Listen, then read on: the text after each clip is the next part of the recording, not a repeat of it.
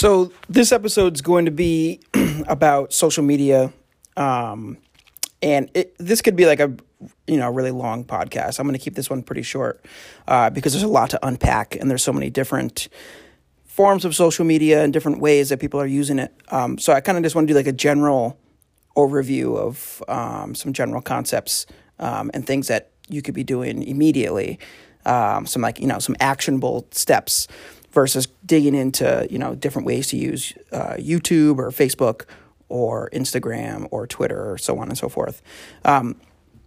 So number one thing is if you hire a photographer to take pictures of your listing, use those pictures to post on social media. I can't even tell you how many times I've taken pictures for a real estate agent and I follow them on their Facebook or their Instagram or their Twitter, and I don't ever see any of the pictures anywhere except when I find the listing like on the internet or through MLS.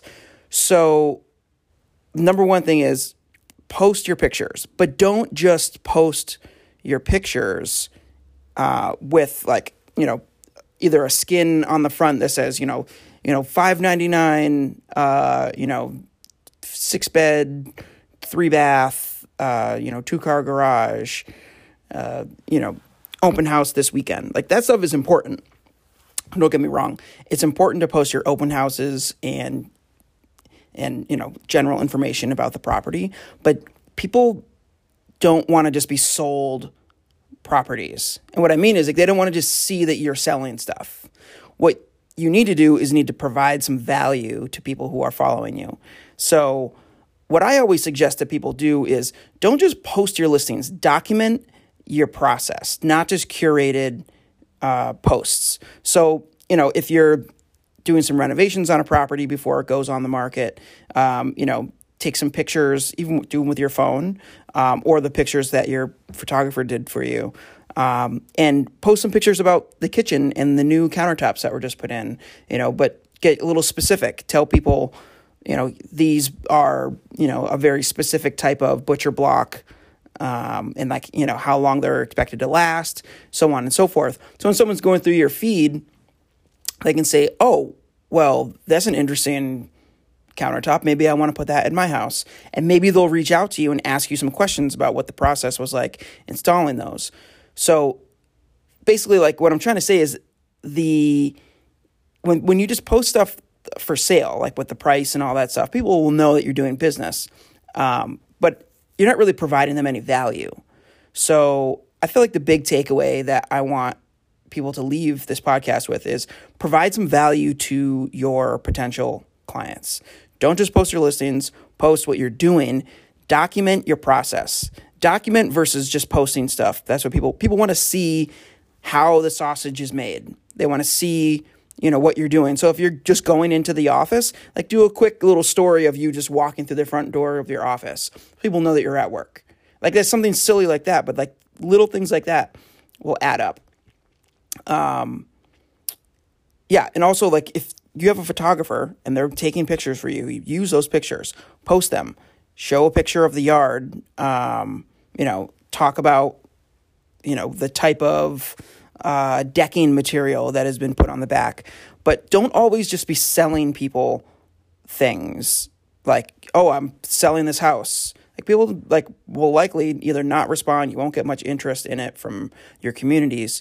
Just find different ways to provide value.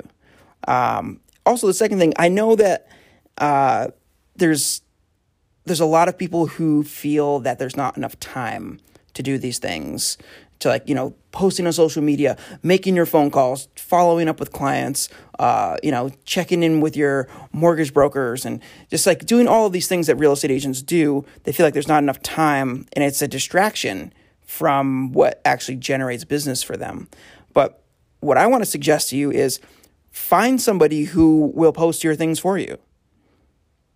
If you don't have an assistant, find out if there's someone in the office who's willing to do that for you. Because it's important to have a presence on these different social media platforms, just so people know that you are, open for business.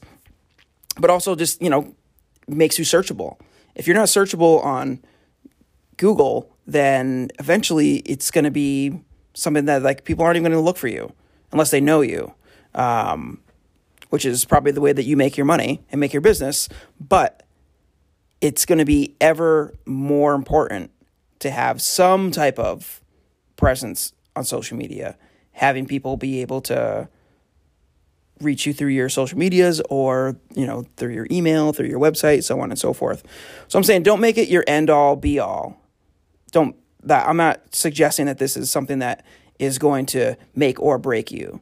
But don't neglect it is what I'd like you to take away from this podcast. But yeah, pay someone to post for you. I'm sure you could find someone who's looking to get into social media marketing.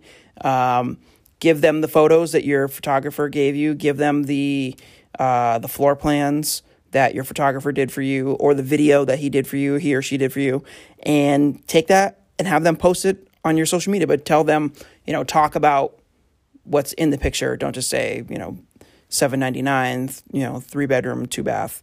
But there's a lot more to unpack here, and there's different ways that we can delve into each of the different social media platforms and emerging social media platforms. But I just want to leave you with this.